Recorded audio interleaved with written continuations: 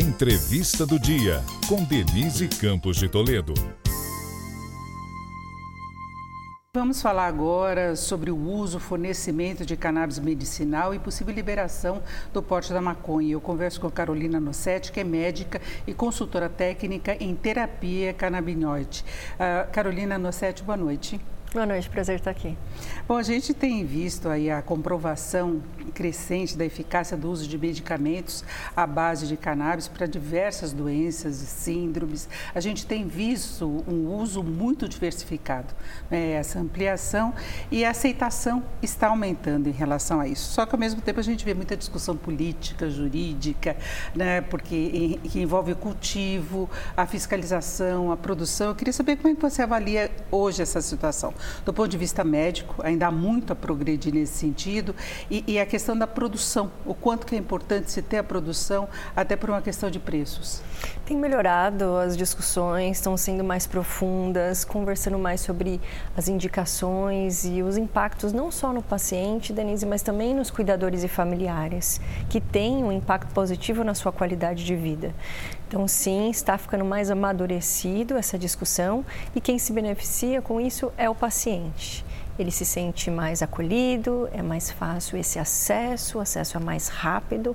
Hoje a gente tem mais de 20 produtos já registrados como produtos derivados de cannabis sendo vendidos nas farmácias e um medicamento que tem um pouquinho mais de THC, que é aquele componente que traz a psicoatividade, uma euforia para o paciente, também está na farmácia. Esse medicamento tem esse composto que se chama THC na fórmula. Com relação à produção no Brasil, isso pode ajudar a gente a acelerar a pauta de democratização do acesso, que é um desafio hoje. A cannabis está na farmácia, mas quem tem a parte financeira ajustada... Ela é basicamente importada, né? Hoje é importada.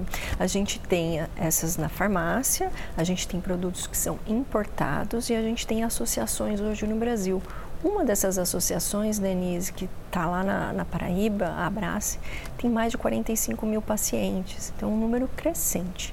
Agora, para realmente a gente conseguir democratizar esse acesso, o acesso precisa ser financeiramente viável, porque ainda está caro o acesso, está muito melhor do que estava antes, principalmente com a entrada de novas marcas, de novas associações, mas o cultivo nacional pode fazer bem não só para a saúde física e emocional dos pacientes, mas também para a saúde financeira do país. E ter a segurança de que vai ter acesso a esse medicamento mesmo. É importante que ele seja distribuído, não apenas através das associações, porque a gente tem visto muitos depoimentos, você falou a questão dos familiares, não apenas dos doentes, das pessoas que precisam da medicação, mas a tranquilidade maior que traz para as famílias, né?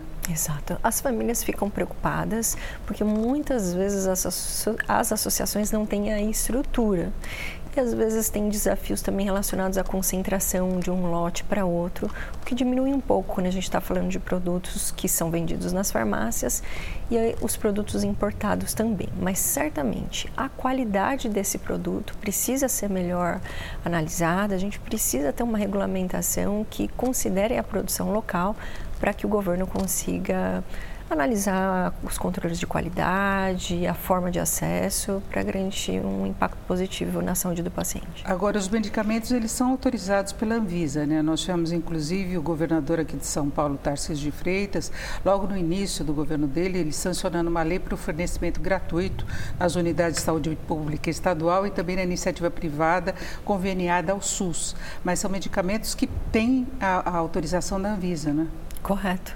Foi feito um trabalho muito sério do deputado Caio França para fazer esse projeto de lei e o governador Tarcísio aprovou, sancionou essa lei. Inclusive, foi a primeira lei que ele sancionou, foi essa lei que permite o acesso gratuito da cannabis para o SUS.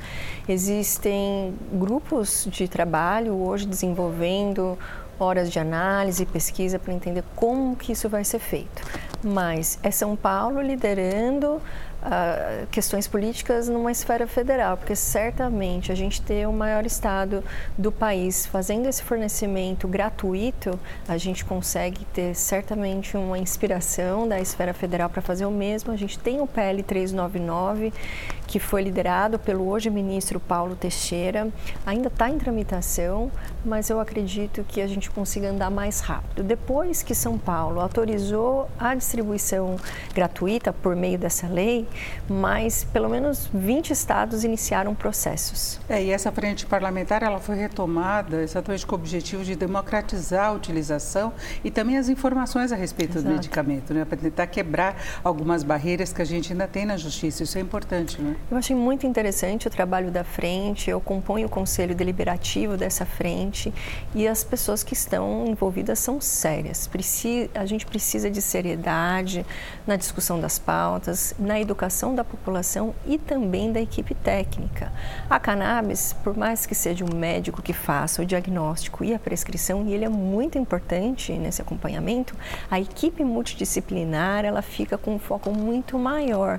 Porque, Denise, é um cuidado muito personalizado. A gente não vai conseguir chegar onde a gente quer com um comprimido ou uma gota 3 vezes por dia, ou X gotas tantas vezes por dia. Muitas vezes a pessoa pode ter tratamento contínuo. São doenças que exigem tratamento contínuo. Boa parte das vezes sim, e depende de achar a dose certa, o produto certo, e isso o médico é envolvido na escolha do produto, e o acompanhamento depende de uma boa equipe multidisciplinar. Talvez não tão importante em algumas terapias ou menos valorizadas, mas muito valorizadas na terapia canabinoide. E nessa questão do cultivo, a gente teve aí a discussão no STJ, que acabou suspendendo algumas ações pelo questionamento se seria válido por envolver uma empresa que queria o cultivo, a plantação, a importação de sementes. Então, essa foi uma questão que ficou em aberto em relação ao cultivo. E aí nós temos uma outra decisão, aí, uma expectativa que é do Supremo Tribunal Federal, que aí eu acho que mexe com essa questão do preconceito que a gente falava de início, né? Quando fala de cannabis, quando fala de maconha, que seria a autorização pelo STF, contrariando inclusive o que está previsto em lei, a da lei antidrogas, que é a posse da maconha.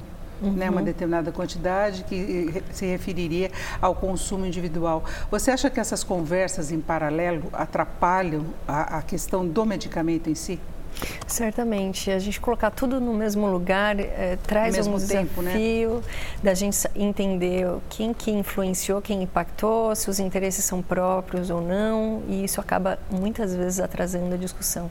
Mas numa parte médica, a gente está discutindo o tema, eu acho que é positivo. Acho que a gente colocar esse tema para ser conversado por pontos de vista diferentes pode ser positivo para o paciente. O desafio nesse julgamento específico do STF, Denise, é a possibilidade de um impacto negativo no paciente. Mas como assim? O paciente vai poder acessar mais, não vai ser preso por isso?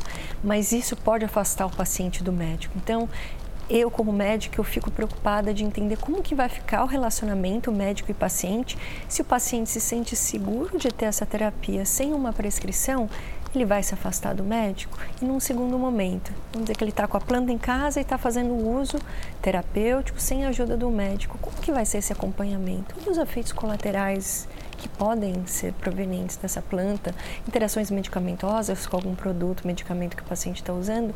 Então, a minha preocupação como médica nessa discussão é esse julgamento poder afastar o médico do paciente.